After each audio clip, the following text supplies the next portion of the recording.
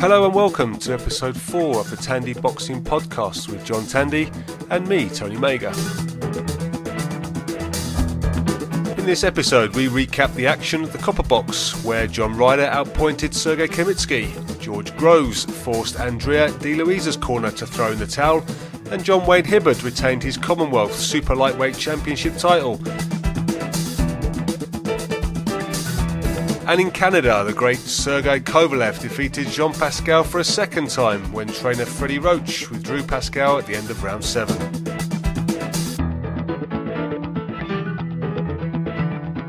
We have a fantastic interview with British middleweight champion Nick Blackwell as he looks forward to a third defence of the Lonsdale belt against Chris Eubank Jr. in my hometown of Dartford next month.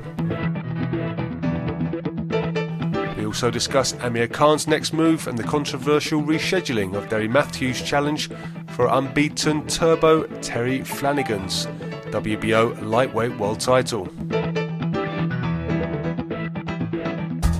I'm joined as ever by renowned boxing trainer John The Truth Tandy.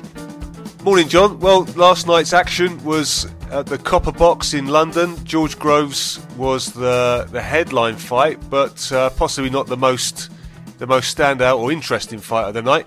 Let's start with George Groves first, shall we? He took on Andrea De Luisa and he made it quite an easy looking fight, didn't he?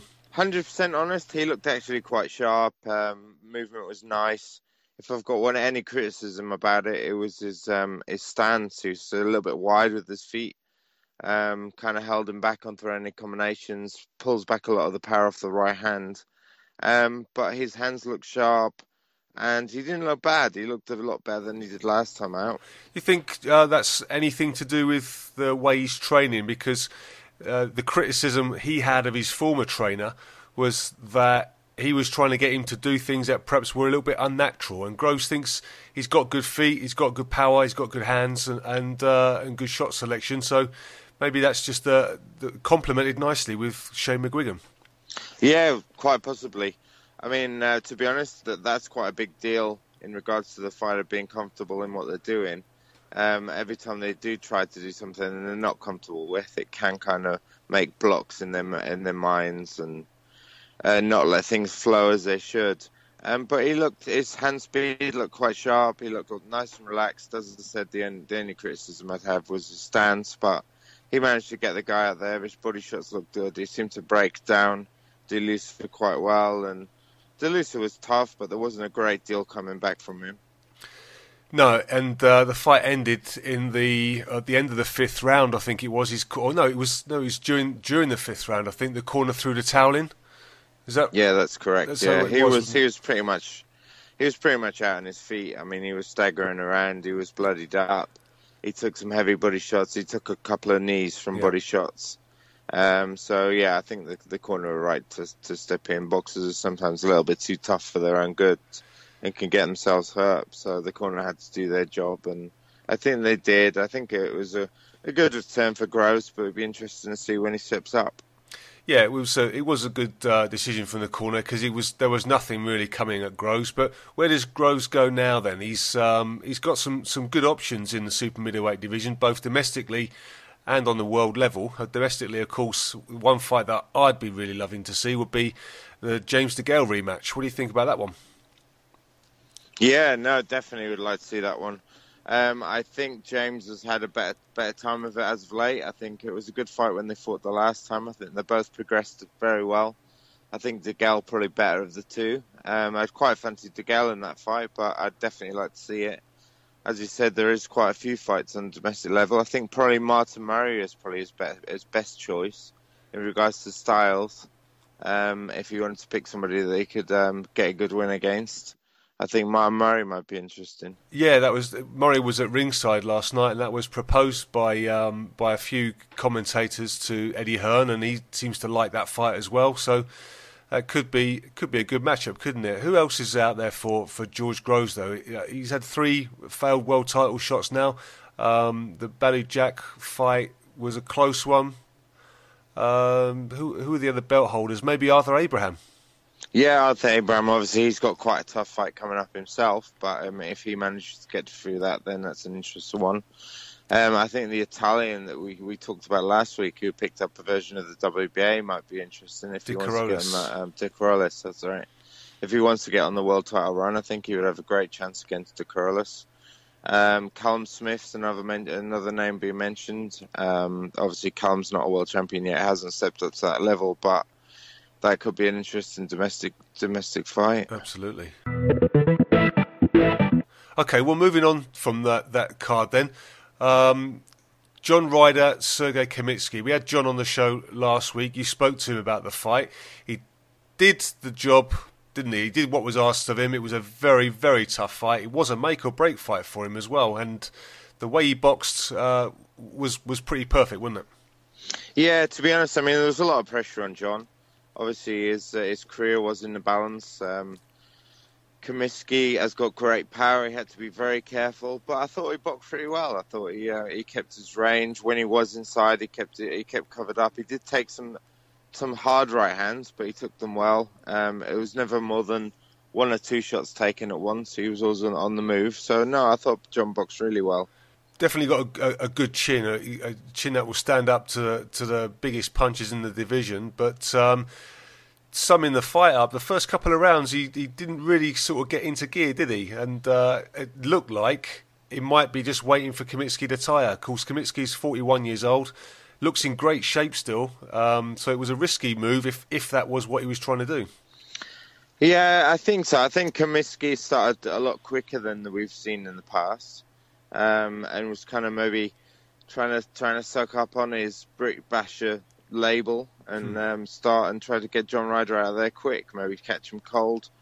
I thought John dealt with it fairly well. He kept his concentration, he kept moving. He got a nasty cut over his right eye in the second round from a head clash. And I think before, when he was cut against Nick Blackwell, it affected him quite badly. So obviously that was another hurdle to step over in regards to the mental game. But I think after that, so like 3, 4, 5, 6, 7, he kind of won pretty well. Kamitsky had another little second burst in sort of, I think, 8, 9, 10. And then John Ryder finished well and boxed well and deserved to win well. I scored it 117, 111. But I think they got it right and they picked the right winner. Yeah, that's the main thing. And Ryder wins the WBA International the International Middleweight title. Where does he go from here? He's obviously fought at the top domestic level already. So does he move on to European level? Yeah, I think so. I think he's got to look towards that. Obviously, there's some, again, great rivals here. Potential rematches. He's obviously got Nick Blackwell, he's got Chris Eubank Jr., he's got Billy Joe Saunders, maybe Andy Lee coming back from his loss to Billy Joe Saunders might fancy John Ryder. I think that might be an interesting matchup.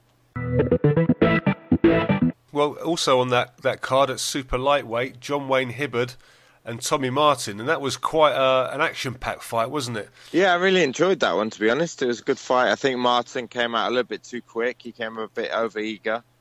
Trying to land bombs, and Hibbert boxed him really nicely, controlled it, and Hibbert looked the bigger of the two. He was landing the more hurtful shots, and then it did look at one stage, I think because the odds flashed up on the TV, and I think at one stage Martin was obviously the favourite going in, but I think after round 6, I think Hibbert had gone to 1-6.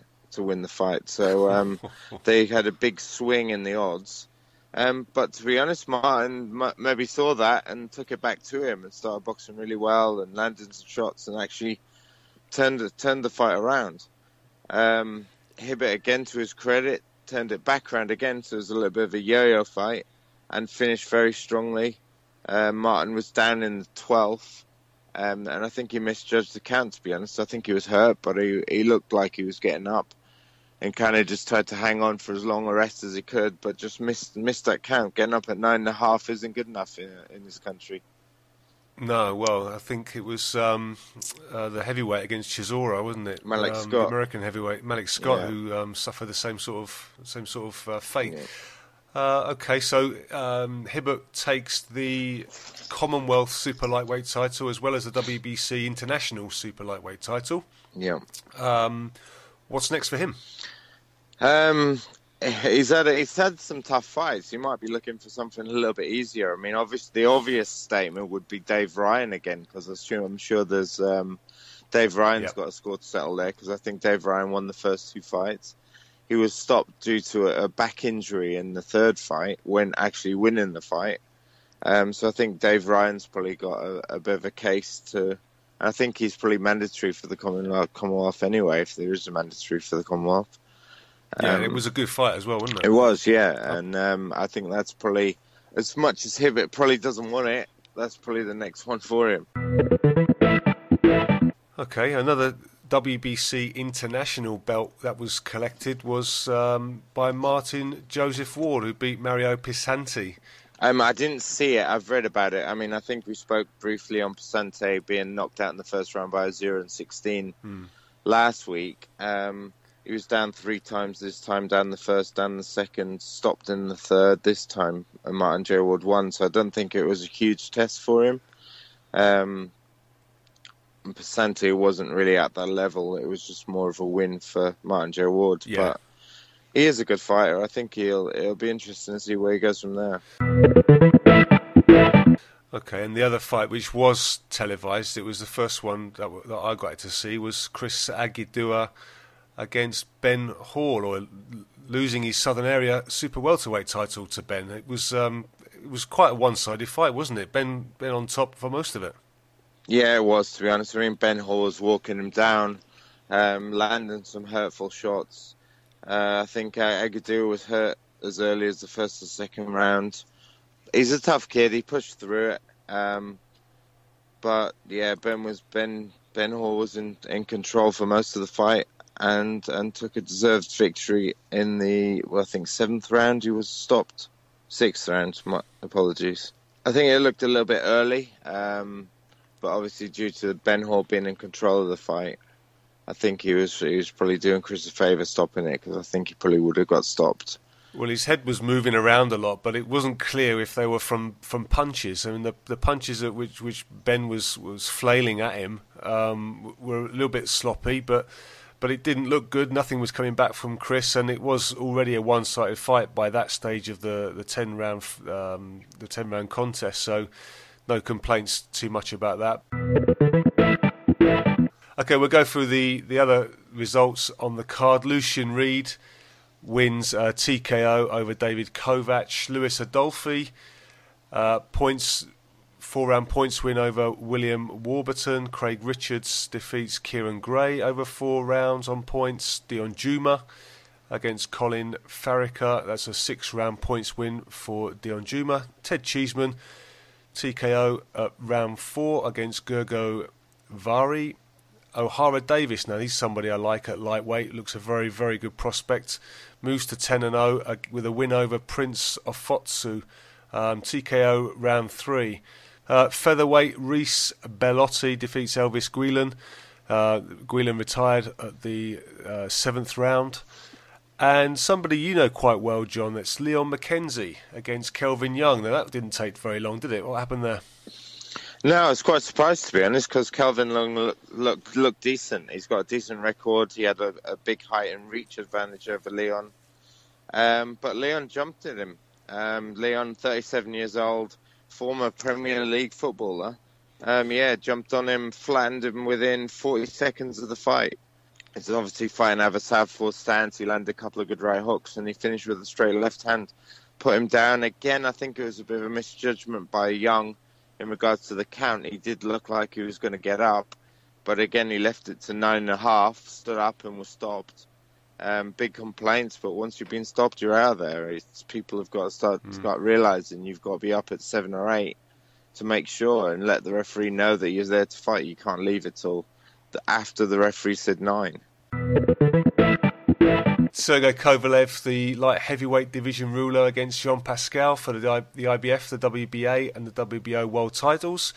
It was a one-sided fight. Kovalev in control with his long reach for most of the fight, and it ended up in retirement, didn't it, John? Yeah, to be honest, I mean, I was a little bit disappointed to see a rematch. I don't think there was much in the first fight. I don't think Jean Pascal brought a lot to the first fight. And I struggled to see him bringing a lot to this fight. And to be honest, it was kind of made true. Pascal made a lot of changes. He changed his training. He went over to Freddie Roach to see if he could make him any better. There wasn't any knockdowns in the fight, but it was very one-sided. And to be honest, from about the fourth round, it seemed like Pascal had kind of given up a little bit. He stopped throwing punches. He was just desperate not to get stopped and not to get hit with that big right hand. But Kovalev boxed him pretty well. Did take a couple of shots, but nothing to write home about. One-sided as like the first round, like the first fight, to be honest. Yeah, it was that big, long reach. He seemed to be able to land any time he wanted to, and no matter whether he was on the inside or the outside, Pascal just didn't have any answers for him, did he? And like you said, in the fourth round, his heart seemed to have gone. Yeah, I think from watching Pascal a lot in the past, I think you saw him. He would land a big shot and he'd be able to follow up on it. But I think with Kovalev, every time he landed a decent shot, there was no movement from Kovalev. It didn't seem to bother him whatsoever, so there was no follow-up. So he'd land the occasional single hard shot, but Kovalev would immediately come back. And again, that height and range, that jab, he just didn't seem to be able to get beyond the jab. Everything was a little bit jumpy. Everything was a little bit trying too hard. And yeah, it was just a bit one-sided. It was a bit disappointing, to be honest, for a main event.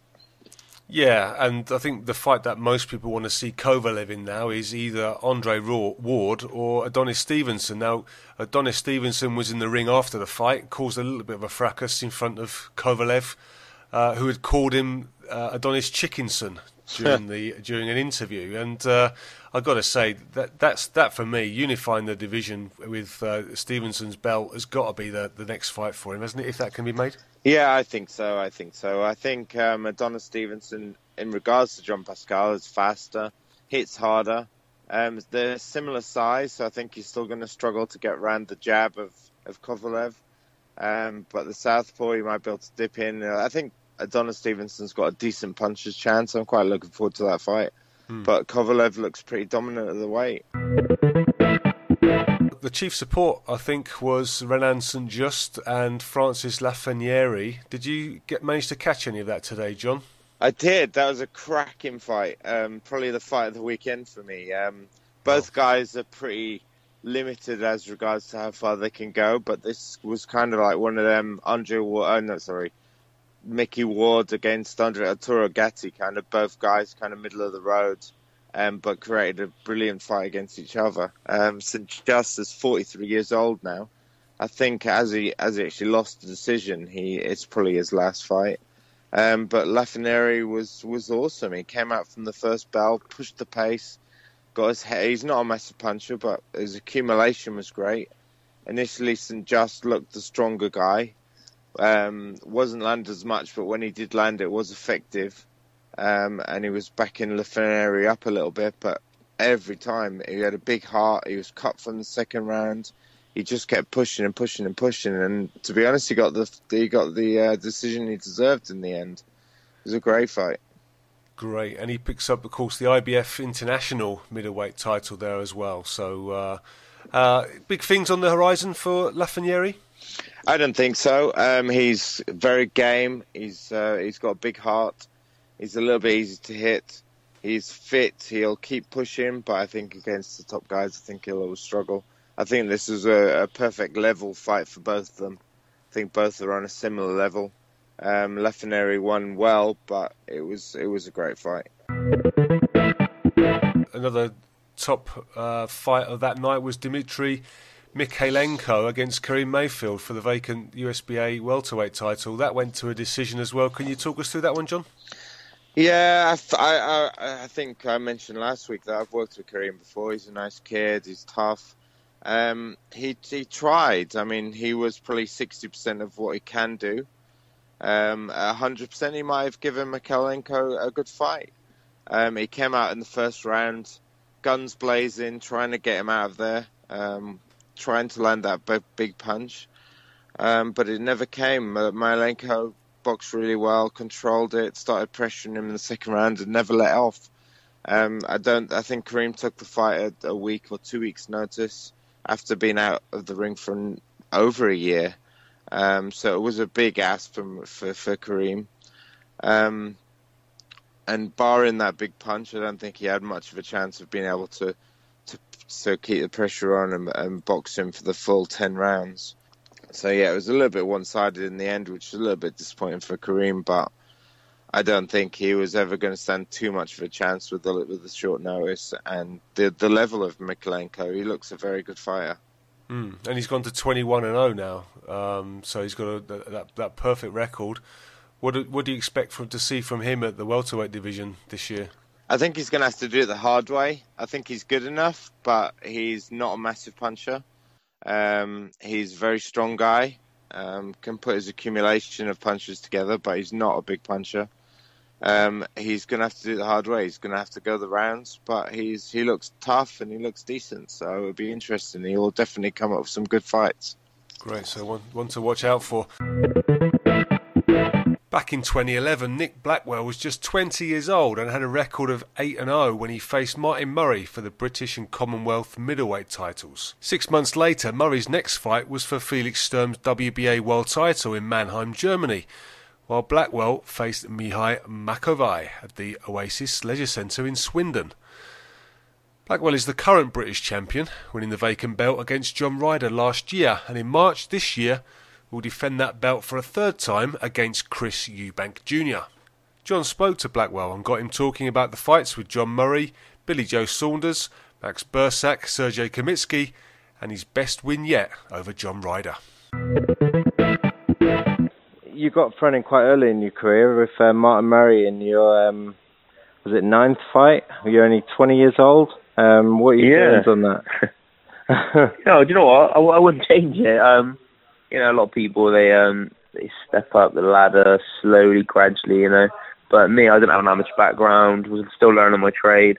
And with that fight, I come back a lot stronger from that. So it was just like my apprenticeship in the pro boxing, just generally in boxing, because like I said, I have an amateur background. So come back, got better from that fight, and I wouldn't change it for the world. You didn't have any amateur fights at all? It was just the unlicensed stuff, was it? Yeah, no, I didn't know I'm amateur. I just had 18 unlicensed fights, so it was just getting in there. It was like basically fighting like a pro. I had little 10-ounce gloves on, no head guard, and was fighting blokes. They're 2.5 stone heavier than me, and sometimes having 2 fights on the same night, So wow, crazy. So after that, you won a few, and then you got put in with Billy Joe Saunders for your second shot at that British title. Pushed him pretty hard.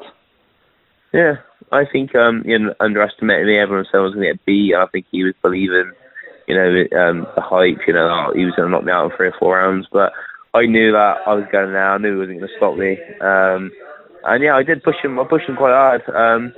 Just didn't throw enough shots, and just again, I was still learning. And he had a good amateur pedigree, and he was a better boxer than me on the night. Nice. So after that, you got signed with Mick Hennessy. And your first fight with him was Max Bursak, is that right? Or was Max Bursak? No, Kamitsky. I fought Max Bursak when I wasn't with Mick yet. You went out to the Ukraine to fight Max Bursak. That was supposed to be another baptism of fire. Yeah, it was different. It was different. And again, everyone thought I was going to get battered and beat, but I watched him and I just confident I was going to beat him. You know, I didn't have a long notice for the fight. I think I had 4 weeks notice when I got 2.5 stone overweight. I was like always in training, but I just was eating a lot, and I just wasn't. I was just chilling out. I got the phone call, and to me, I was like, I've got to take these opportunities. I thought in my head I'll never get it. I killed myself for 5 weeks. Didn't eat nothing on the last week or drink anything. I literally had a couple of espressos a week. Got there, still 5.5 pound overweight. Died at the weigh-in, and I still done a 12-round fight, and I believe I beat him. I was going to say that. I watched the fight, and I thought you'd edged it. I thought he beat him, but I know I had to knock him out to get a draw in Ukraine, But yeah, cool. And again, from that fight, a lot of good things come from that fight. So it was another thing. I want to change it, I want to change that. Okay, cool. And so anyway, we'll go to the Hennessy thing now. Sorry about before. So your first that one was with Hennessy was Kamitsky. Tough fight. I watched it. I thought you started a little bit too slow, but you really came on, and I think if you had another couple of rounds, you probably would have got him out of there. Yeah, do you know what? It was annoying, because I was supposed to do 8 rounds. Got in the ring with him, I didn't feel like ready to fight before. Just little things going through my head, like a bit of an atmosphere in the chamber room between a few people, and it played on my mind a bit. Yeah. Got in the ring and got told I was in 6 rounds. I was in the ring staring at Konietzki for 10 minutes, or my promoter was arguing with his promoter. Right. The referee went, "Nick, you're not doing 6 rounds. The fight's off." I was like, "Well, come on, let's go." So I literally was like that. So we started fighting. Yeah, I started slow. Still went into a 6-round fight with an 8-round game plan. But I come on strong towards the end and hurting him. And one more round, I would have got him out of there. But it was this was annoying. But Konietzki's a strong boy, you know. No, definitely. He's you win over John Ryder for the British title. John's actually got Konietzki Saturday, I believe. Yeah, that's it. I'm going to watch that actually. It should be interesting. Having fought both of them, who do you fancy in it? I think John Ryder could get him out there. Just John Ryder needs to use his boxing skills and just put some educated pressure on him to get Konietzki to tire out. That's what I done. I stood in front of Konietzki, let him hit me about a little bit. Then he got tired out. I thought he was going to knock me out. But I think John, if he stands toe-to-toe with him, I think John could get, if he gets clipped and he feels the power of Konietzki, he could be in trouble. But if John Ryder's sensible, which I think he will be, I think he could get Konietzki out there later on. Yeah. Well, you're probably your career best win is probably over John Ryder, isn't it, for the British title? Yeah. I think it was coming at the right time. Didn't have long enough for Gary Lockett, to be honest. But getting out of box again, first 3 or 4 rounds, started slow. But I knew deep down that I was going to beat John Ryder. I was so confident going into the fight. My training camp was good. I was fit. I was strong. Yeah. And I just knew I could feel him wearing out, and I caught him a good shot, and then just finished him off. And then some people say the referee stepped in a bit early, but he didn't complain, and he was all over the place. And if the referee didn't step in, I think I would have knocked him clean out, and it could have done him damage, So I think but there's no complaints from the corner. There's no complaints from John. No.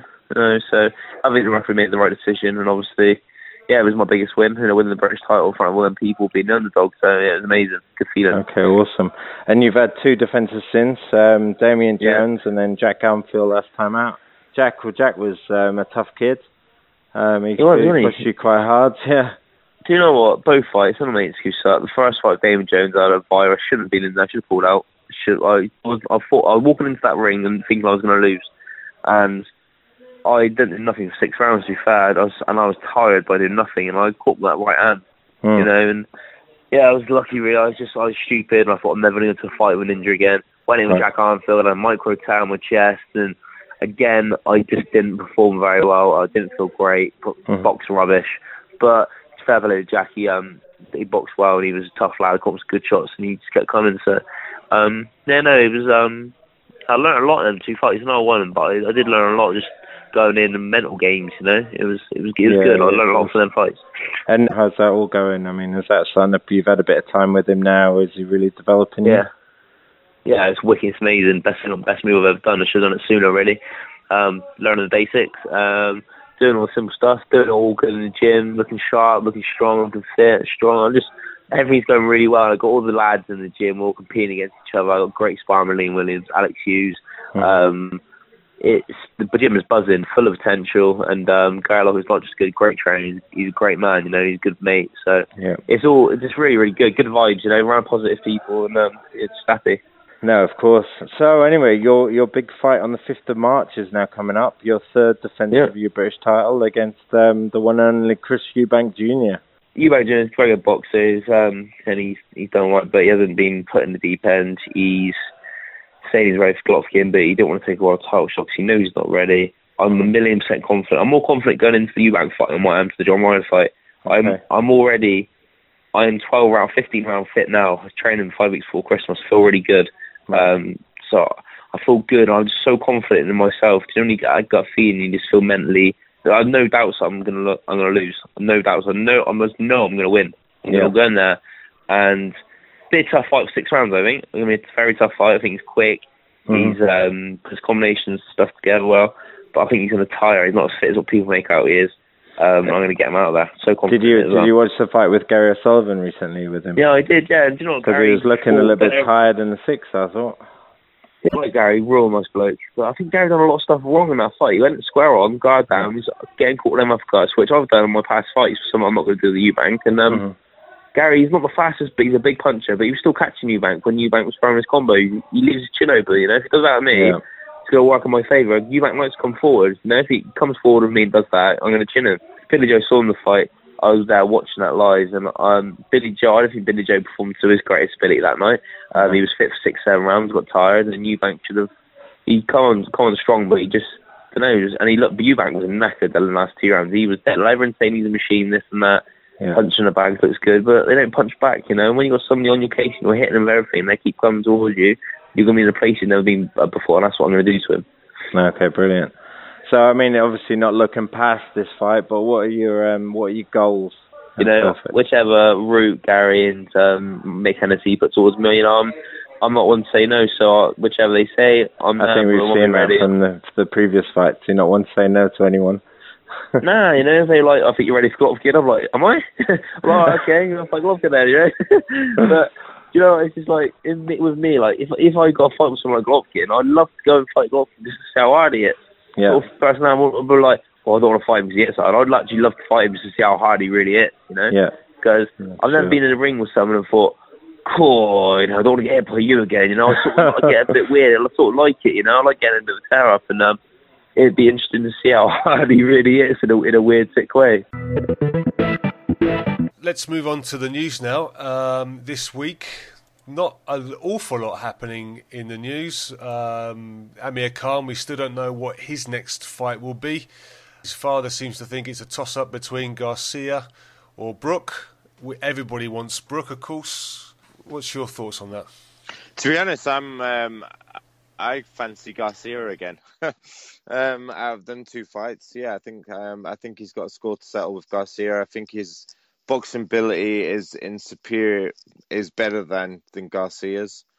But obviously, Garcia's got that big punch. So I think it always leads to be an interesting fight with Khan boxing and moving and being a little bit careful, and Danny Garcia looking for that one big blowout. Yeah, the first fight went 4 rounds, didn't it, before Khan was knocked out by Garcia. But for me, I remember watching it and thinking that Khan was well ahead. Yeah, no, definitely. Khan's very good. He's technically very good. He's fast. He moves well. He's a world-class fighter. Unfortunately, his chin has let him down in the past. But he's not a chinny fighter. He's still a tough kid. I mean, there's a hard knockdown.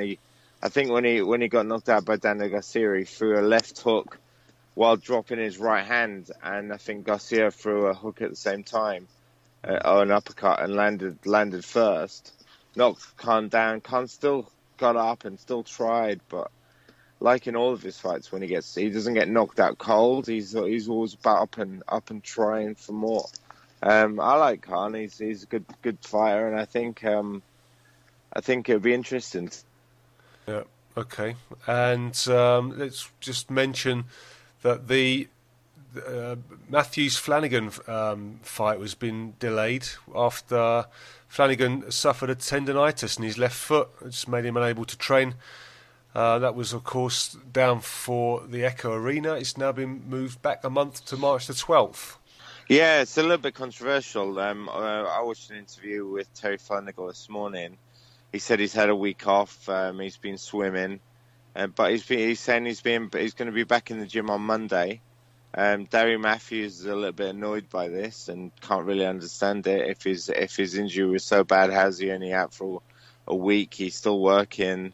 Why is the fight off? So I think Darry Matthews is a little bit aggrieved by it. I think he's come out on social media a little bit as well, emphasising his disappointment with the fight falling through not falling through, but been put off for a month.